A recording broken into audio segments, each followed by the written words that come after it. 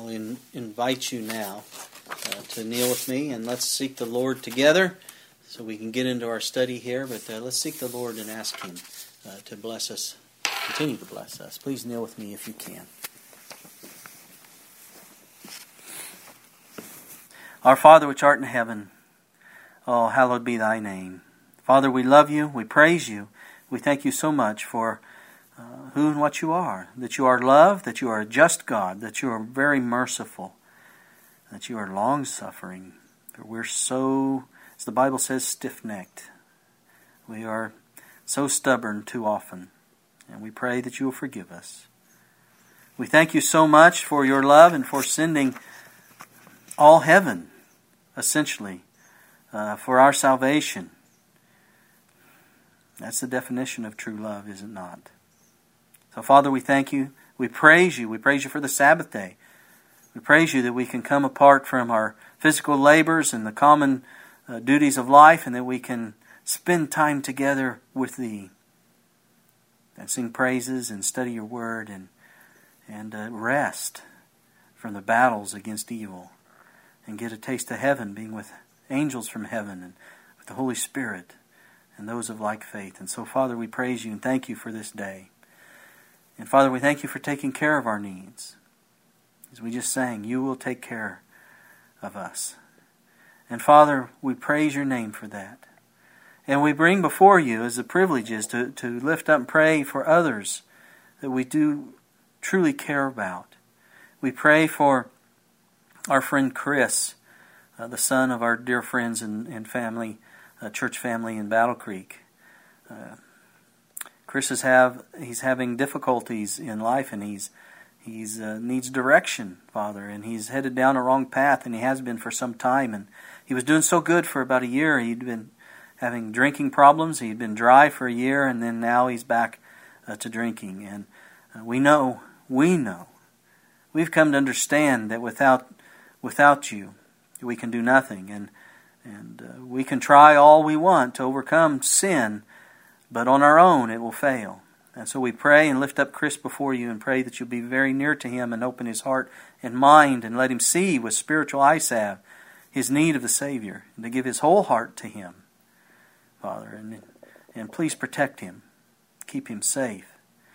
And Father, we pray for our friends in Florida, Gene and Tammy, who are moving, but we pray that you will continue to be with them and be with Landon, who's been diagnosed with this thyroid issue. We pray that things will be cleared up.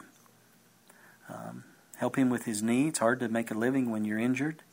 We pray for my wife's cousin Gary and his wife Marcy, who they have an incredible decision to make, Lord, and we pray that you will guide and direct them with that. And our dear friend Barb, who has this issue with bleeding. Father, we pray that it will be discovered very, very soon. We love Barb dearly, and she's a good worker, Lord, for the gospel. And also, Lord, we ask that you will help us with finances, with Deb's dental issues. I have some myself, but I need to have my eyes checked. Father, we lay this before your feet, and we pray for your divine blessing. And please be with me now as we continue our study. Give me the words to speak that you wish conveyed to the congregation. And may we all study to show ourselves approved, Lord. And Father, please forgive us our sins, which are so many. We claim the blood of Jesus that was shed at Calvary. Please, Lord, forgive us and help us to be overcomers and to keep this day holy, for thou art holy. We pray in Jesus' blessed name, for he is oh so worthy. Amen.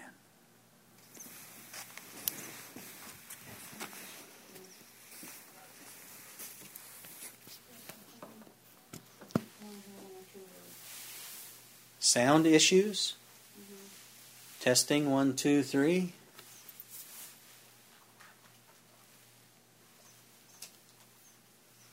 Now it's fine. Were you printing something while you were kneeling? Testing what? I don't know. I'm just on the lapel mic. Let me try something here. Is it now? It's fine. Testing 1, 2, 3. Can you hear me now? Testing 1, 2, 3. Okay, so thought I'd get away from the pulpit mic and see. But it should be shut off. I apologize, friends. I apologize for that. Again, I've entitled this message, this is part 2, of God's Checks and Balances. And as I said before, and I said before this morning, that we need to take this in the context. This study's in the context of not only who and what the church is, but more in context of organization. If you find that you've studied and we've gone through the characteristics of God's church versus the characteristics of Antichrist church, you find that your church, your organization that you happen to be a member of, that you've covenanted to be a member of, does not line up with the characteristics of God's true church, what do you do? And there are some steps that you are biblically required to try to, in some way, to take care of. And this is, no matter where you are, these are God's checks and balances on dealing with sin within the church. Dealing with sin, period, when someone sins against you. But our context is, how do you deal with sin in the church, in essence? And so we've been going through this. And in part 1, we began to look at some of the biblical principles on how to correctly deal with sin in the church. And I want to emphasize that these principles deal with those who are in the church, not those who are not members. For the church has no authority over unbelievers. Now, we can stand up and call sin by its right name, but we're dealing with how you react towards sin in the church. We looked at an example of how open sin was dealt with in the church by the Apostle Paul. This is in part 1. We looked at the biblical principle Paul laid out to Timothy on how to deal with open sin within the church.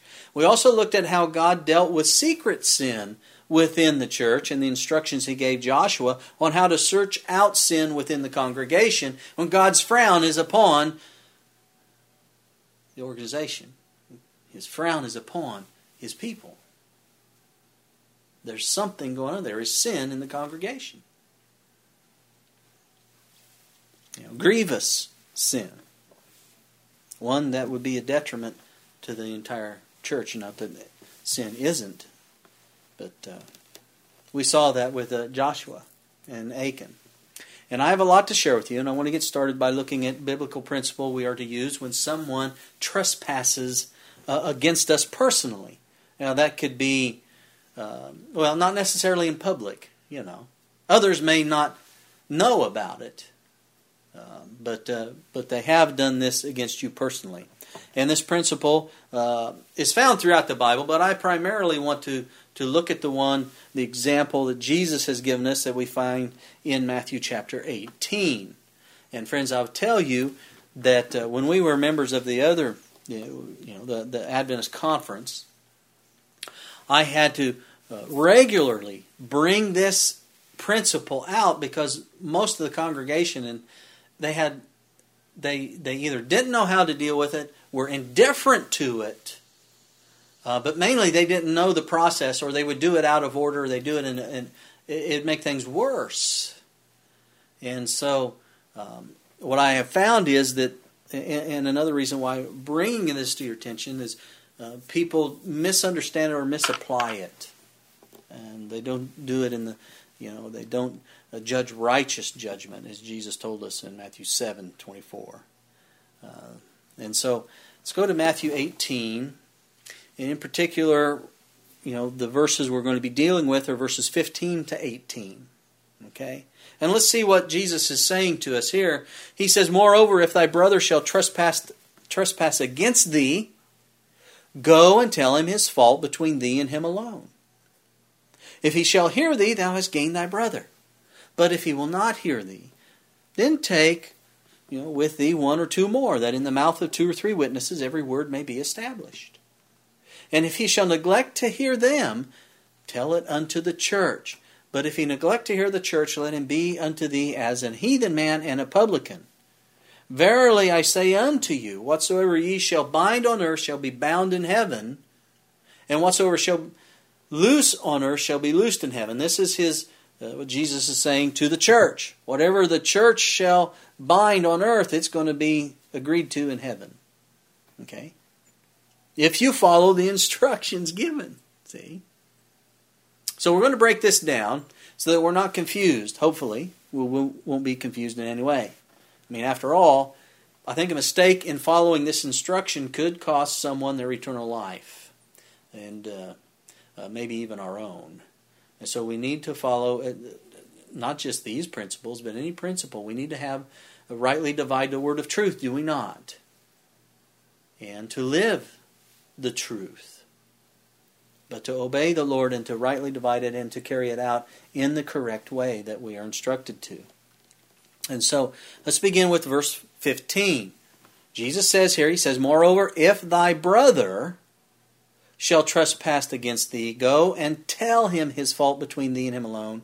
If he shall hear thee, thou hast gained thy brother." Now, first we see that this principle deals primarily, as I mentioned before, with church brethren and not between believers and unbelievers. Now, having said that, while I encourage you to approach an unbeliever who has personally sinned against you in an attempt to work things out, I have to tell you that the church has no authority in that matter. So it's not like your neighbor sins against you and you go and you tell him his fault and he ignores you. You're going to go get two church members and go see your neighbor again. Okay? Now you can try that. I'm not telling you can't. What I'm telling you is the church may even decide. You may take it to the church. I know certain instances where this has happened and it's out of place. And what has happened because that has been carried out is the neighbor has put up a complete wall not to hear any kind of witness. See? And so the point is, Jesus here, he's talking to us as church members, as members of the body of Christ. We must always strive, to live peaceably with all people. And sometimes this may mean personally living with the wrong that's been done to us. But the counsel Jesus has given in the Gospels is specifically for His believers. Isn't it? The household of God. Now I want to break down some of these words here. It says, "Moreover, if thy brother shall trespass against thee." The word trespass is Strong's number 264. It's the Greek word harmatanio. Harmatanio. Let me pronounce it correctly. Harmatanio. Which means to miss the mark. Trespass. It means to miss the mark, to err, to be mistaken, to wander from the law of God, to violate God's law, sin, to offend. I think we get the picture here, don't we? And it says, if he trespasses against thee, go and tell him his fault. Well, the word tell is Strong's number 1651. It is the Greek word elegenko. Elegenko. I'm having a terrible time reading here this morning. It's elenko. I'll get it right. Elgenko. I can't even pronounce it. I can't even. Well, if I spell it, it's still. Elenkgo. How's that? Elenkgo. That's just always been a tough word for me. I don't know why. It just is. So when you tell here, what's more important isn't the pronunciation. What's most important is the definition of the word, isn't it? So when Jesus says to go and tell him, what he's saying is to go and refute or confute, to call to account, to show him his fault. Or, to demand an explanation even. That's all that is in the Greek word there.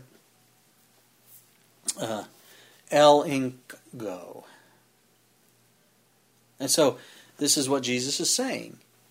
He's saying, okay, he has sinned against you, he's offended God's law, or he's offended you, he's violated God's law, etc. Go and tell him. Demand an explanation. Bring him to account. Or show it to him. He may not even know it, that he had done it, see? And we'll get into that a little bit later on as we study this out. We have a responsibility to do this. We can't be indifferent about it. See? Now, he says, if he shall hear thee. What's that word hear mean? Well, we may, that may be a misunderstood thing. It's Strong's number 191. It's the Greek word akuo. And it means to consider what is or has been said. Pretty simple, isn't it? But some people get confused by that. So if he considers what you're saying to him, is what Jesus is saying, you've gained your brother. Right? So let's look at this again. Knowing these definitions, let's read the verse again. Let's plug in the meanings of the word. This is what I'm going to do. And it helps me when I do this. It helps me to have a better understanding of what's being said here. So Jesus is saying, he says in verse 15, he says, "Moreover, if a church member or a believer shall sin or offend thee, go and call to account his fault between thee and him alone. If he shall consider what is or has been said, thou hast gained thy brother." Okay? If he considers it, okay. Now he may consider it and say, "No, I haven't done that." He may reject what you're saying. And this is why Jesus goes on, see? But this is to be a private matter between the two of you only. Okay? So, to circulate reports concerning what thy brother may have done is out of place. It's going to make it more difficult. Sometimes it makes it impossible to reach him. It makes things, to make things right between you. And I'd say here, perhaps more than in any other aspect of our personal relationships, it's our privilege to apply the golden rule. You know what the golden rule is, right? And so the less publicity that's given to a wrong act, the better. This is what Jesus is telling us. This is what his instructions are. Now, what happens if the person rejects your appeal? Let's say he does listen to you, he hears what you're saying, but he rejects it. Says it's not right. Well, Jesus gives our answer in the next verse. Look at verse 16. "But if he will not hear thee..." So, he can outright refuse to even meet with you, or he may hear what you bring to him and he just doesn't, he's not going to hear you. Jesus says, "Then take thee with thee one or two more, that in the mouth of 2 or 3 witnesses every word may be established." Okay, what's Jesus saying here? Let's break it down just a bit. If he will not hear thee. Again, that is, if he's not going to admit his wrongdoing. If he's not going to change his course of action, and make it right, as far as possible. Make right the wrongs of the past. Then Jesus says, take 1 or 2 more and try to tell him again. See? He may think you're out of your mind, but if other people have witnessed him doing this, you need to take them with you, see? Which gets into the 1 or 2 more. They are presumably not involved personally and are therefore, they would be, if you consider that, they'd be in a better position to express an unbiased opinion and to counsel that offending brother. In case the offending brother neglects to heed their admonition, they can bear witness to the efforts that have been put forth on his behalf, and also the facts in the case in the next step. So see, this is kind of like, if you want to look at it that way, you could see some aspects of a judicial review. You're bringing in, so there's been an accusation. You bring that accusation to, you're telling this person that, you were seen doing this, or you've done this to me, or whatever it may be. That he rejects that, you bring in the witnesses. Now they're credible witnesses, and they're to be unbiased witnesses, if we can be truly unbiased. And if he still rejects it, and as Jesus said, in the mouth of 2 or 3 witnesses, and there's a lot of history of this principle. According to the Hebrew law, no man might be punished on the testimony of just one witness. And it's well to remember also that there are 2 sides to every disagreement, isn't there? So both must have a fair hearing before a decision can be reached. And when you come to this person, I know what somebody's come to me, you want to see that there's fair play in the process. In most cases, the person's going to react in that they're just not going to listen to you. They don't think it's fair. And this is what Jesus is laying out. He's laying out a fair process here. And this is, friends, this is a process of reconciliation. This is how I see it. To reconcile the differences, to be right with God, and to be in one accord. Okay? And so what happens if the person continues to reject the counsel? You go to them between him and thee alone. He doesn't hear you. Or he doesn't change his course of action. Or he rejects what you've brought. You take 2 or 3 witnesses. They listen to the process again. They may have seen it. Who knows? They're credible witnesses. They're unbiased. It's fair. But yet he rejects again. What do you do? Well, Jesus tells us in verse 17. Matthew 18, verse 17. It says, if he shall neglect to hear them, tell it unto the church. But if he neglect to hear the church, let him be unto thee as a heathen man, he says, and a publican. Now let's break these words down, because it's going to help us to understand the process here. The word neglect there says, and if he shall neglect to hear them. Well, that word neglect is Strong's 3878. It's the Greek word parakuo. Or, some say, I've heard say, parakuo, but I think it's pronounced parakuo, which means to refuse to hear, to pay no regard to, or disobey. Okay? Which means, again, continue in their course. No changes. And of course the word there, church, when he says take it to the church, well, the church is Strong's number 1575. It's the Greek word ecclesia.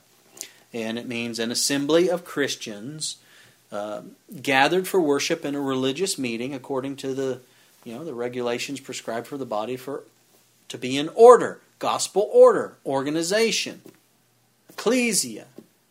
You're gathered together in an organized body.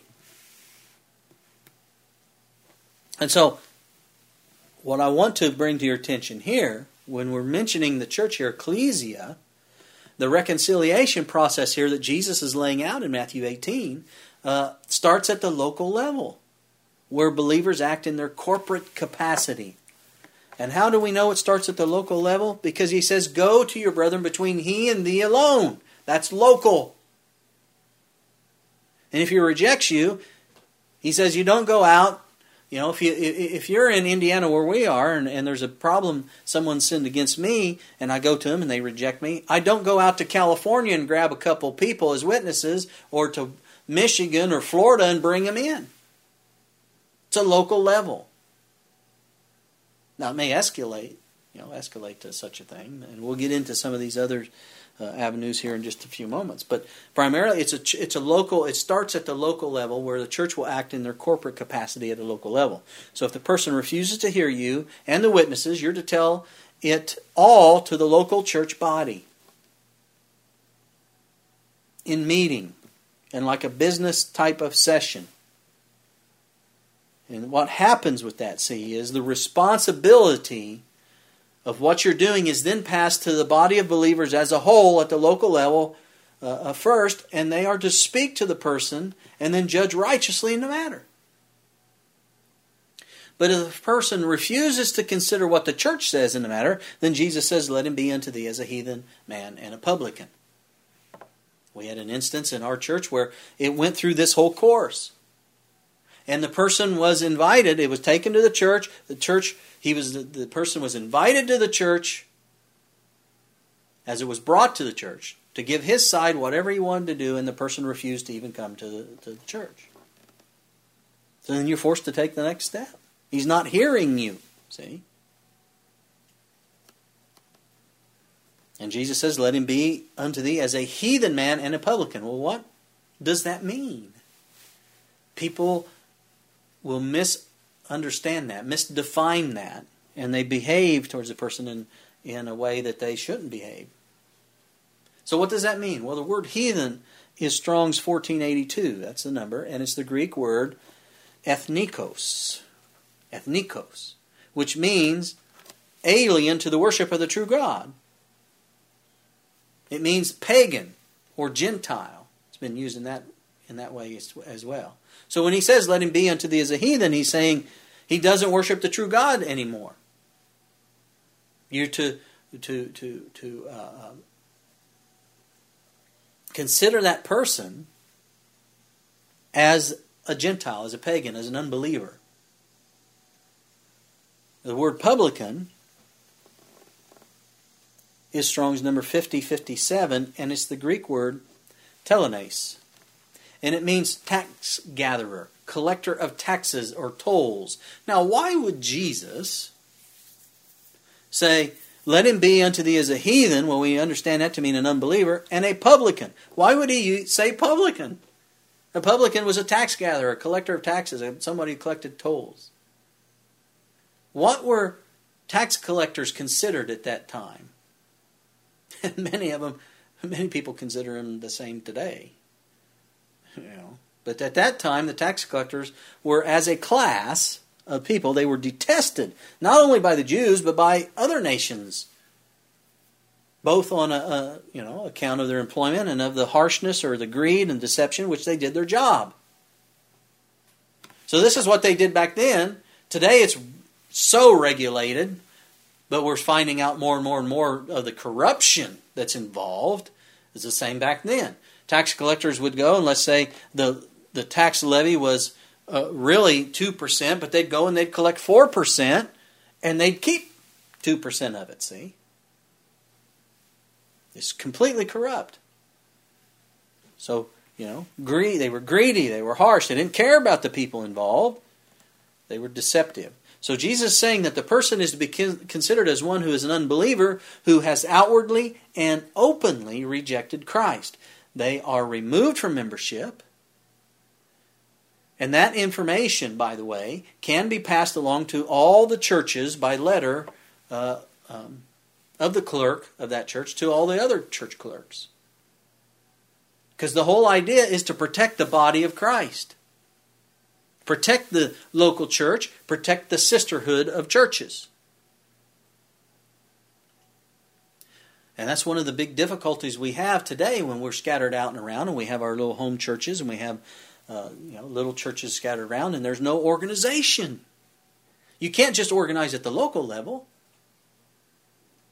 We're going to get into more of these principles as we study about organization in the coming weeks ahead, but I don't want to get too sidetracked. But and so when Jesus says, "Let him be unto thee as a heathen," that's an unbeliever, a publican. This doesn't mean that the person is to be despised or neglected. Our counsel is that efforts are to be put forth for that member as for any non-member. However, friends, there are some things we got to consider in this respect. In working for a person who has severed themselves from the church, we are to beware of associating with them in such a way as to make it appear that you share their point of view, or participate with them in unrepentant evil course of action. That's what it'll look like. In other words, you're not to associate with them. Remember, Paul said. Remember when we studied in the example of where the church member was having relations with his father's mother. It wasn't his mother; it was his father's wife. But his father's wife. Did I say mother? Pardon me. He was having relations with his father's wife, and it wasn't his mother. Just so we're clear there. It wasn't the young man's mother, but it was his father's wife. And not only did all the church know, they even let him participate in the communion. And what was it that Paul said? He's to be removed. You're not to associate with him. You're not even to have, supper with him. You're not even to have any. The only association you're to have with him is to call him to repentance. And this is the principle here, see? So if a person is removed from church or their disfellowship, the only association you're to have to them is to be compassionate towards them as an unbeliever, someone who has rejected Christ, and calling them to repentance. Now, there are different avenues of how you do that, different methods, but you can't go and be their quote friend and hang out with them and go do things with them, knowing that this is their position. Because what happens is, you virtually sustain them in their sinful course. And not just that, they become hardened to it, but not just that, then your witness comes into play, and your witness will be doubted. See, you will look like you support this person, that you share their point of view, or that you participate with them in their sin. See? And this is where the church fails many, many, many times. Because we're compassionate people. We have emotions. We love people. We like to be social. When somebody has been removed from the church, you just can't treat them like you used to treat them. As one in Christ with you.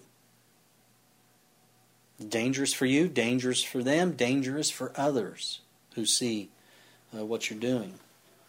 Now, there are cases where a person's behavior may be serious enough to call for an expression of disapproval, but not removal from membership, at least not yet.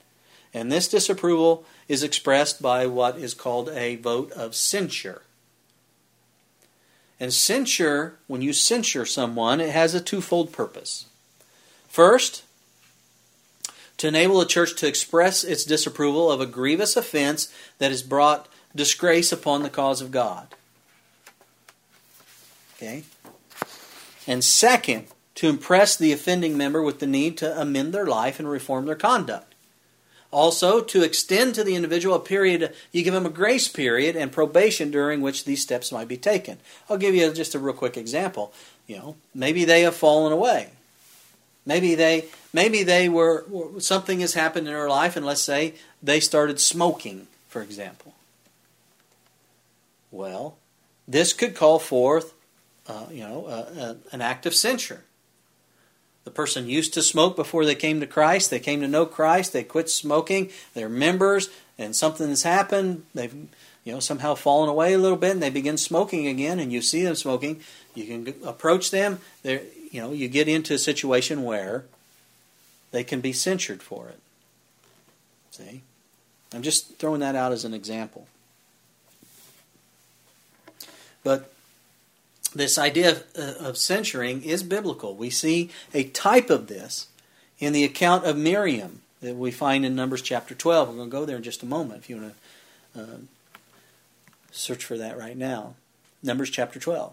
If you recall, Miriam spoke against Moses because she was jealous of his wife's influence with him. And then she got her brother Aaron involved. What happened with Aaron was, remember what I talked about before, that you're not to associate in such a way with someone who's been removed. Here's someone who's in a wrong course of action. Aaron sympathizes with his sister, see? Instead of warning her of her jealousy, he sympathizes with her and he becomes an offender as well. What scripture are you on? Numbers 12. 14. Yes. So see, Aaron and Miriam, they regarded themselves as equally favored by God. And so they felt that they were entitled to the same position and authority as Moses. And the Lord heard them both. They heard what the Lord knows everything, doesn't He? He heard what they were saying. And so He strikes Miriam down with leprosy. Now Aaron was spared, but he was severely rebuked by Miriam's punishment of being struck down by leprosy. However, Aaron confessed their sin and entreated that his sister might not be left to perish. And in answer to the prayers of Moses, the leprosy was cleansed, but Miriam was removed. And here's the principle of censure. Miriam was removed from her duties and placed outside the camp for a time. She was censured. Numbers 12, verses 14-15. And the Lord said unto Moses, if her father had but spit in her face, should she not be ashamed 7 days? Let her be shut out from the camp 7 days, and after that let her be received in again. And Miriam was shut out from the camp 7 days, and the people journeyed not till Miriam was brought in again. And so, here's the thing we see here with this. Not until Miriam was removed from the encampment, friends, did the symbol of God's favor again rest upon the tabernacle. She had to be censured. She had to be removed from the camp for a while. Now, I'm talking about the principle here. Okay, the principle of censuring.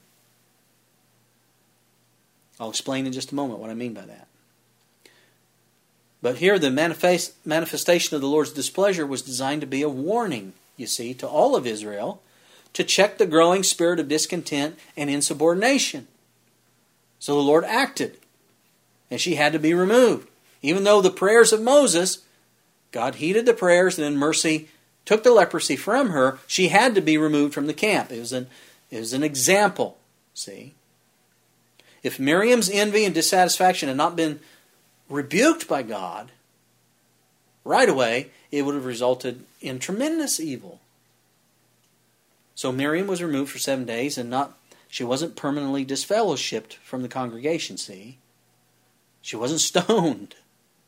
She was censured. She was put on probation. And so, today, how does that relate to us today? Well, an erring member may be placed under censure by a vote of the church body. A vote of censure is normally for a stated period of time, just like it was with Miriam, and it depends on what the action is. Usually I've seen it from time to time, from a month, could be a month to a year. I've seen it up to a year. Just depends on what's going on. But it's the local church, see, that's where it starts at. And a person under censure is to be removed from any church offices that they may hold, just as Miriam was. A member under censure has no right to participate, by voice or by vote in the affairs of the church. They can't have any public part in any outreach efforts. Neither may the individual's membership be transferred to another church during the period of censure. Well, I'm just going to leave and go to another church. And that happens today. That's why we're kind of in the mess we're in.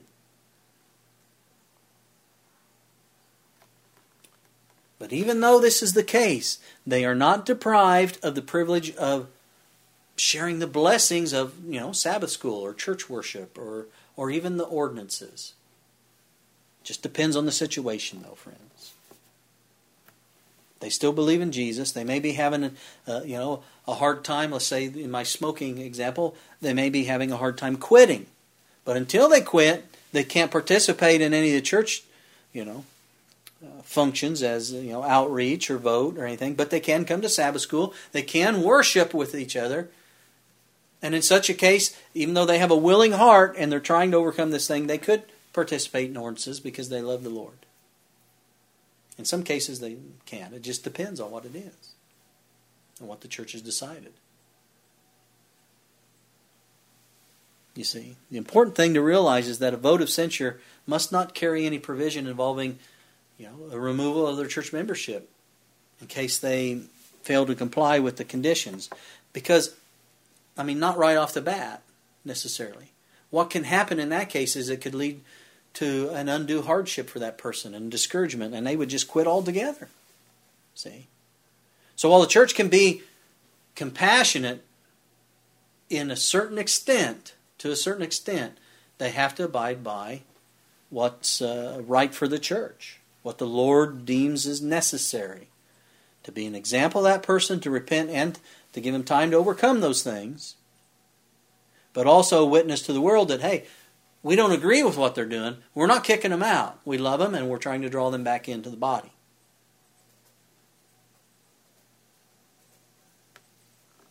The one that's being censured should be helped in such a way to foster change, but not in a way to show sympathy for their position. That's what I'm saying. And the idea is to bring them to repentance in a loving and patient way, but not excusing the wrong course or giving sympathy to their case, but being long-suffering like our God is long-suffering when we're trying to overcome. If they have a will to overcome, we're to try to help them to overcome. Whatever that habit may have been, whatever it may be. Okay? To be accountable. I've been an accountability. You hear today in some circles when you're counseling people, an accountability partner to help someone to stay on the path. Let's say they quit smoking, but they keep getting tempted, and you're there to help them along, see. And again, like I'm saying, it depends on situations. And so that's at the local church level. Well, what happens when they come to the end of their probation, let's say, or their time?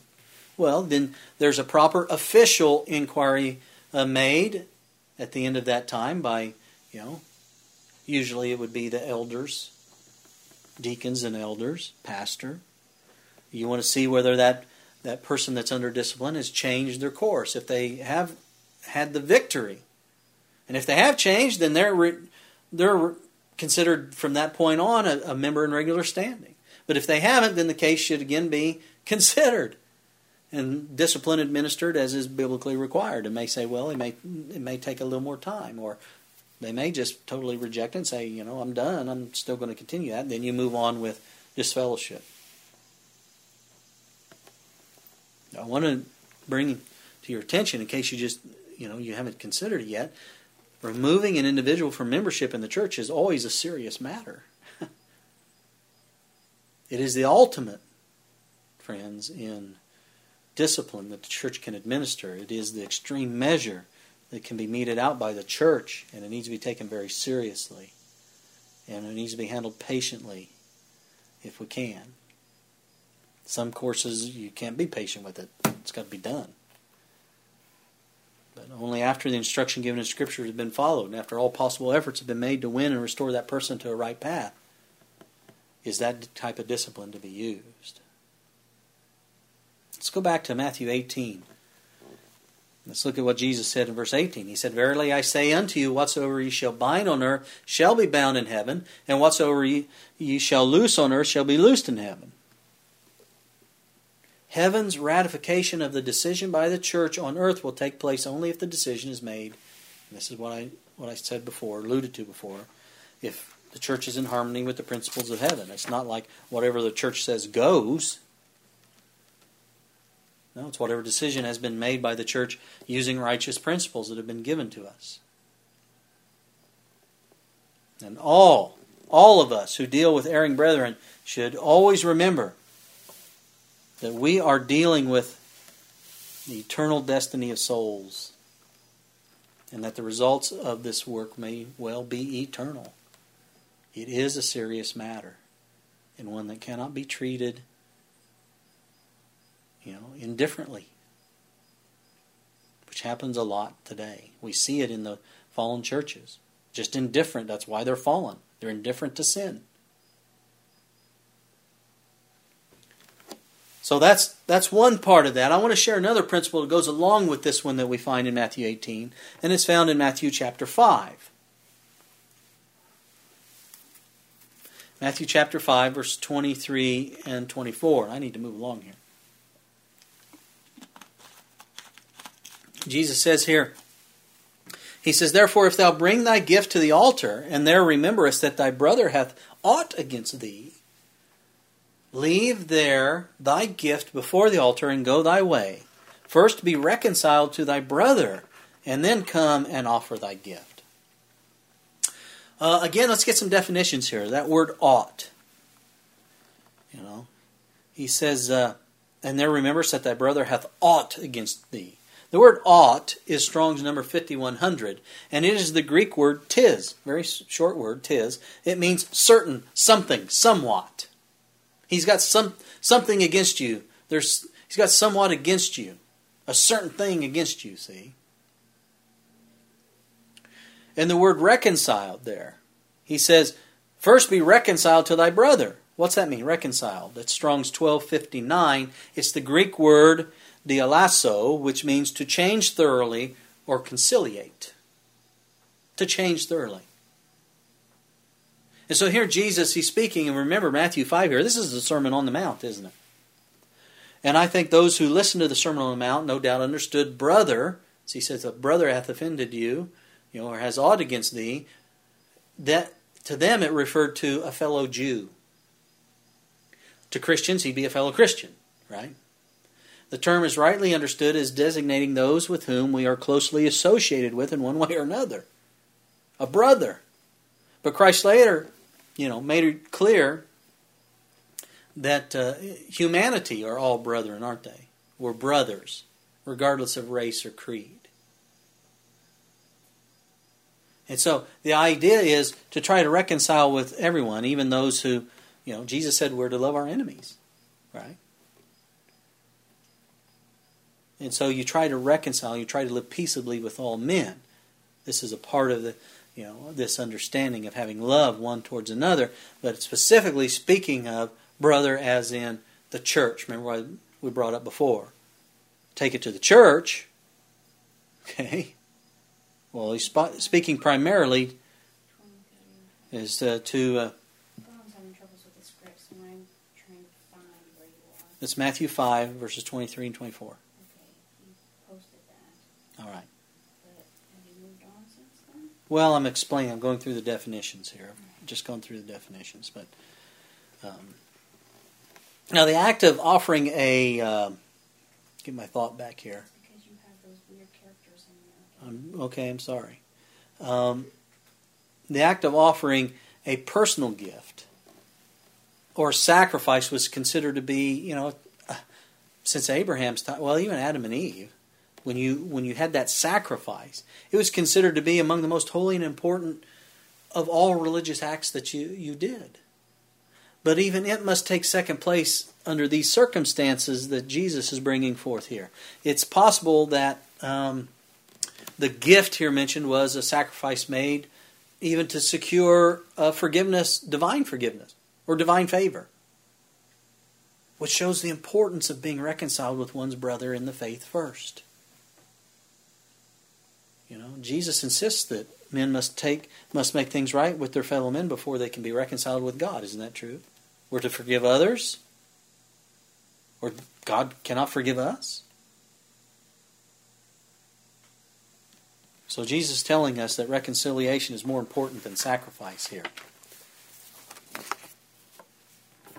The living out of Christ-like principles in the life it's a far greater value in the sight of God than practicing the forms of religion, isn't it? I want to share with you something from Ministry of Healing, page 485. In speaking about these verses, notice what the prophet says. She says, "Do all that lies in your power without the sacrifice of principle to conciliate others." Okay? So Jesus, he's not saying here, leave the gift at the altar and go reconcile your brother at all costs. He's saying, by not sacrificing principle, try to reconcile. And then come back. Now, there are a couple of other things to consider in regard to these principles that we're learning here in Matthew 5 and 18. And I think to begin with, we need to be clear about some things. And they're like logistics. I look at them as logistical things. The first deals with the time element involved, such as when do you take witnesses with you, or when do you take it to the church, etc., those kinds of things. When do you go to him? And the second thing that we want to consider has to do with how you contact the person that's sinned against you, how you start the process outlined by the Lord. And really, it may sound monotonous or straightforward, but some people, believe it or not, don't understand this. So let's look at it. Let's look at the time element. Let's go back to Matthew 18 and look at verse 15. Jesus said, "Moreover, if thy brother shall trespass against thee," he says, "go." Okay? He's saying, "Go, and tell him his fault between thee and him alone. If he shall hear thee, thou hast gained thy brother." I think by looking at this, it would seem that the timing of when to go to the erring brother is left up to the individual who's been trespassed against, at least to some degree. But it is clear, friends, that the person who is wronged is required to tell the brother his fault at some time. He cannot just forget about it and let it go, say, "Oh, I'm not going to go to him." And I'll tell you why. This is why it's a requirement that you have to go and tell him his fault. To not go to your brother just may cause them to continue sinning, and thus they will lose their salvation. First of all. Okay? To not go may just put their blood on the hands of the one who neglected his duty in approaching the erring one. Remember the principle we've looked at before, Ezekiel 33. Look at verse 6. But if the watchman see the sword come and blow not the trumpet, and the people not be warned, if the sword come and take any person from among them, he is taken away in his iniquity. But his blood will I require at the watchman's hand. It's a principle, friend. So if someone sins against you, it needs to be brought to their attention. You can't just say, I'm just going to take it and not worry about it. Well, what about the next person? What about that person? That person's in their sin.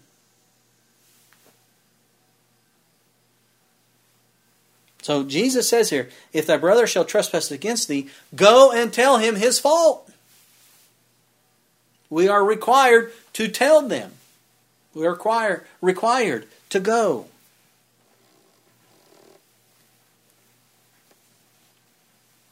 So when is the person to be approached?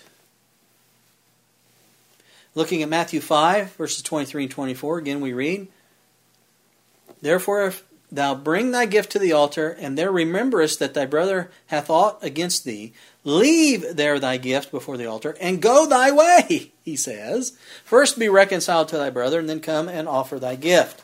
This gives us some insight, I think, into the timing question. We can see that we are to go to the brother as soon as possible, is what it appears to be, right? Before we offer our gift to the Lord, or our gift will not be acceptable. Considering that we meet with the Lord each Sabbath day, it would make sense that these efforts to reconcile be done, if at all possible, before the Sabbath comes. In fact, the prophet gives us that counsel.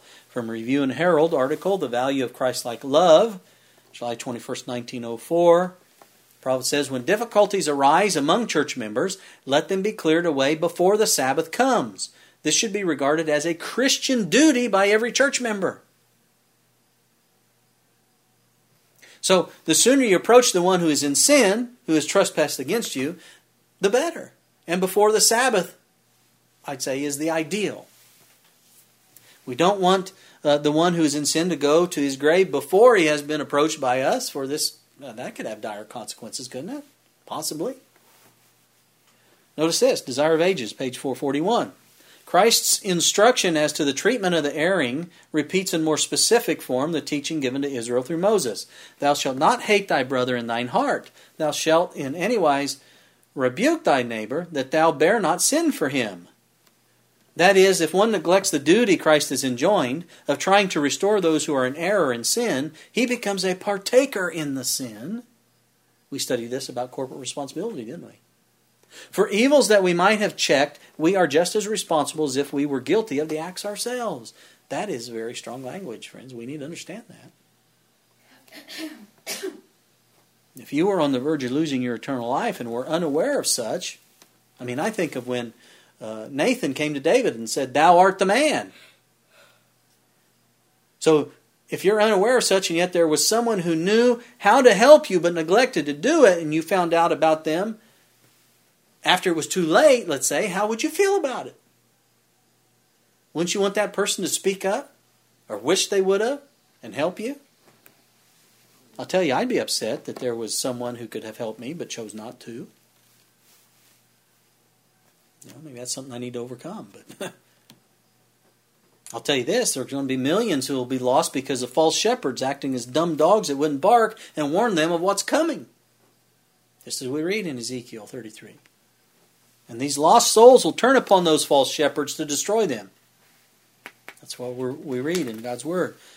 If we truly have a love for Jesus, friends, we will love each other enough to attempt reconciliation, will we not? It takes courage. We've got to do it. Let's go on. The next question in regard to timing is when is step 2, let's say, of Matthew 18 to be carried out? And step 3, when is that to be carried out, etc.? Well, the answer is in Matthew 18, verse 16. But if he will not hear thee, then, Jesus says, take with thee one or two more, that in the mouth of 2 or 3 witnesses every word may be established. If the brother will not listen or refuses to listen, the Scripture says, then the next step is to be taken. And considering the Scriptures we've already looked at, the next step is to be taken as soon as possible. Not hastily, friends, but as soon as possible. Just as the first step is to be taken, as soon as you can. Now, I want you to notice that that Scripture there does not say that we are to keep going alone and trying and trying and trying until he listens. It says if he refuses to hear, then take witnesses. And the same is true if he refuses to hear you with witnesses. You don't keep trying and trying and trying with witnesses until he listens. And if he refuses to hear the church, you don't keep trying and trying and trying until he listens before you take the next step. I mean, there's a point where it becomes very obvious he's not going to change his way, he's not going to listen, and you have to take the next step. If he shall not hear them, if he shall fail to hear, and tell it unto the church. But if he neglect to hear the church, let him be unto thee as a heathen man and a publican. And friends, the sooner this is carried out, the sooner the erring can be saved from his sin, or the sooner sin is removed from the camp, and God can again bless, as we saw there in the example of Miriam. Now, I've been asked before, on occasion, if it's possible to move too quickly, or if it's possible to move too slowly. And I suppose it can, but I don't believe so if this process is carried out by faith exactly as it's laid out by the Lord. It's always possible to move too fast or too slow if one's not listening to or obeying the Holy Spirit. So the first thing we got to do, as James says, is to submit ourselves to God and obey God. Isn't that right? I will tell you that Jesus gave us this process, and it's set up to protect all parties involved. It guards against a leader taking matters into his own hands, to remove a person from membership unjustly. For if you look at it, the final decision falls upon the church, not the leader. It protects the erring one in that they have an opportunity to plead their case. If they don't take the opportunity, then they are not hearing the brother, they're not hearing the witnesses, they're not hearing the church. If they refuse to hear the church, then, as Ellen White says in letter 215, to retain them would be an insult to the God of heaven. If a person has been removed from membership, let's say they've been disfellowshipped, I got to tell you, then different principles are to be followed to reconcile them. Jesus said that they are to be treated as a heathen man and a publican. Again, that's it. This means that they are to be treated as unbelievers and as those who have outwardly and openly rejected Christ. There is to be no fellowship with them other than to help them see their need of repentance, to draw them to Christ, to draw them to His law, to see their need for a Savior. Friends, we got to be careful not to sympathize with their condition, for this will make it near impossible to convince them of their wrong course and repent. It will harden them in it. I've seen it. From Testimonies to the Church, Volume 1, page 213. Many souls have been destroyed by their brethren unwisely sympathizing with them when their only hope, get that, only hope, was to be left to see and realize the full extent of their wrongs. False sympathizers have worked in direct opposition to the mind of Christ and ministering angels. Isn't that remarkable? And I will tell you now, to remain separate also applies to the person's family members as well, if they have sided with the erring one.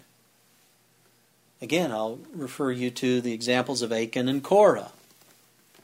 In Joshua 7, verse 24, and Joshua and all Israel with him took Achan, the son of Zerah, and the silver, and the garment, and the wedge of gold, and his sons, and his daughters, and his oxen, and his asses, and his sheep, and his tent, and all that he had, and they brought them unto the valley of Achor. And Joshua said, Why hast thou troubled us? The Lord shall trouble thee this day. And all Israel stoned him with stones, and burned them with fire, after they had stoned them with stones. Achan died because of his unrepentant sin, friends. His family perished with him because they chose to stand with their husband and their father, even though he was wrong and unrepentant. That's what happened. They became a partaker of his sins. You read there in Numbers 16, verses 27, and onward you see where Korah, Dathan, and Abiram, Did I miss Joshua? they were destroyed. And his family, as well as Dathan and Abiram and their families. They died because they sided with their husband and father in their sins. Thus they become a partaker of the same, friends. Each one of them made a choice. They weren't forced into it. That's why it was carried out on the rest of the family. But not all of Korah's children died. We learned that before, Numbers 26:11. Notwithstanding, the children of Korah died not, because they decided not to go along with Korah. They repented and removed themselves. Now, another question to consider that I brought to you of the two, the timing of it, and now how you contact the erring one. And here the Scriptures, friends, seem to leave it up to the individual who's been wronged. Now, while I believe that meeting eye to eye is the ideal, I don't believe that it is a biblical requirement. The idea is to contact the person in some way and not to neglect doing it. That's the important thing. I mean, the apostles, they sent letters of rebukes to the churches and to people. Today we can use letters, the telephone, or video, or email, or texting, or whatever, to contact someone, maybe to set up the meeting, etc. It isn't the method, I don't believe, of communication, but the principle that needs to be focused, and whether the principle is being strictly adhered to. Has the erring one been contacted in some way? Now, sometimes people don't get their emails. Sometimes they miss phone calls. So, you got to be sure that they've been contacted and they've responded. But once they have been contacted in whatever way, the process of reconciliation has begun. Now, some may look at these principles as being too harsh. But we've got to remember that Jesus commanded this procedure to be carried out when the circumstances called for it. And we must remember, too, that the ultimate goal is to have reconciliation and unity among members of the church and, in our context, protect the church from division, from falling. And following these principles will ensure just that, and may also show the erring one their true spiritual condition, and thus snatch a soul from the fire, friends. These counsels are in reality principles of compassion. But many people look at them as a necessary evil. It's actually an act of love. And what we've looked at are God's checks and balances. And beloved, there is a reason why these different circumstances are to be handled differently. And it has to do with keeping potential damages to the church and the people involved, those people involved, to a minimum, so that our witness and their chances at eternal life are not destroyed. The world is watching God's people. Do you believe that? They do. They watch us to see how we react to sin and temptation. Notice this from Acts of the Apostles, page 550. Unbelievers are watching to see if the faith of professed Christians is exerting a sanctifying influence upon their lives. And they are quick to discern the defects in character, the inconsistencies in action. Because they'll use that as an excuse, see. And if we wish to reach the world with the truth as it is in Jesus, then we must be consistent in living the truth. Amen? We must be consistent in dealing with sin within the church. Amen? This is part of proper church organization, friends.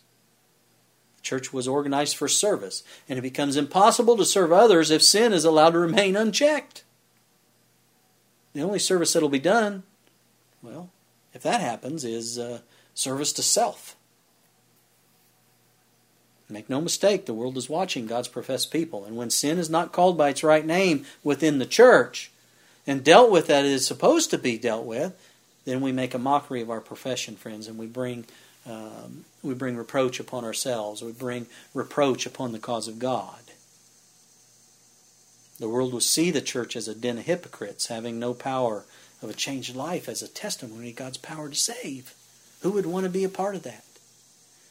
Because ultimately, friends, I believe that most people in the world, they want to be saved. If they saw the devil for who he was, they wouldn't accept him. But they got to see Jesus in us. So friends, does your heart ache because there is sin in the church of God? Do you wish for it to stop? The first thing that must be realized is that the cleansing of sin from the church must start within each one of us first and foremost. We must give ourselves fully to Jesus. Give Him our hearts.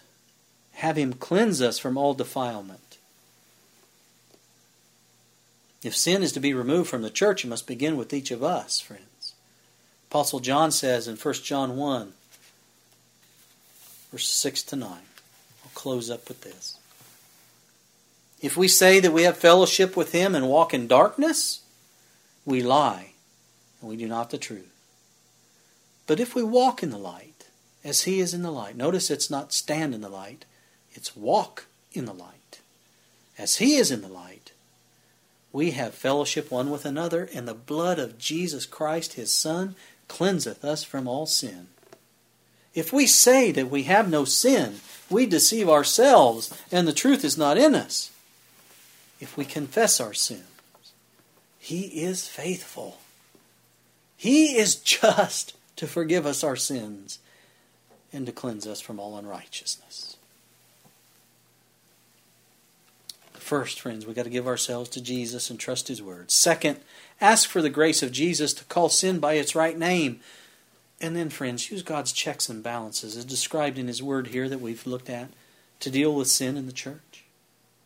If we do this, then God's frown will be removed from His people, and there will be such a revival of primitive godliness that has not been seen since apostolic times. I started this study talking about Belshazzar, seeing that handwriting on the wall. Friends, let's not be as Belshazzar when God's checks and balances judge us. Let us not be found wanting as he was. Let us be found faithful. Amen? Let's pray. Father in heaven, we do thank you so very, very much that you give us such free gifts. The gift of the Holy Spirit, the gift of Jesus, your Son, the gift of salvation. If we would just give ourselves to Thee freely. Take those gifts freely. Father, you've given us principles to live by, that we may live a righteous and happy life. You've given us principles of organization for your people as we gather together for service. You've given us principles to protect ourselves, to protect the church. You've given us these checks and balances. Father, we pray, first of all, that you forgive us where we failed to use these principles. And Father, we pray for courage to live these principles, motivated by hearts of compassion and love. Father, please forgive us and help us to do these things. We may have a revival of primitive godliness to be organized by right principles to finish this work and hasten our Savior's soon return. Father, we thank you so much for your word. We thank you for this Sabbath day. Please continue to be with us. And in the coming days ahead, we pray in Jesus' name.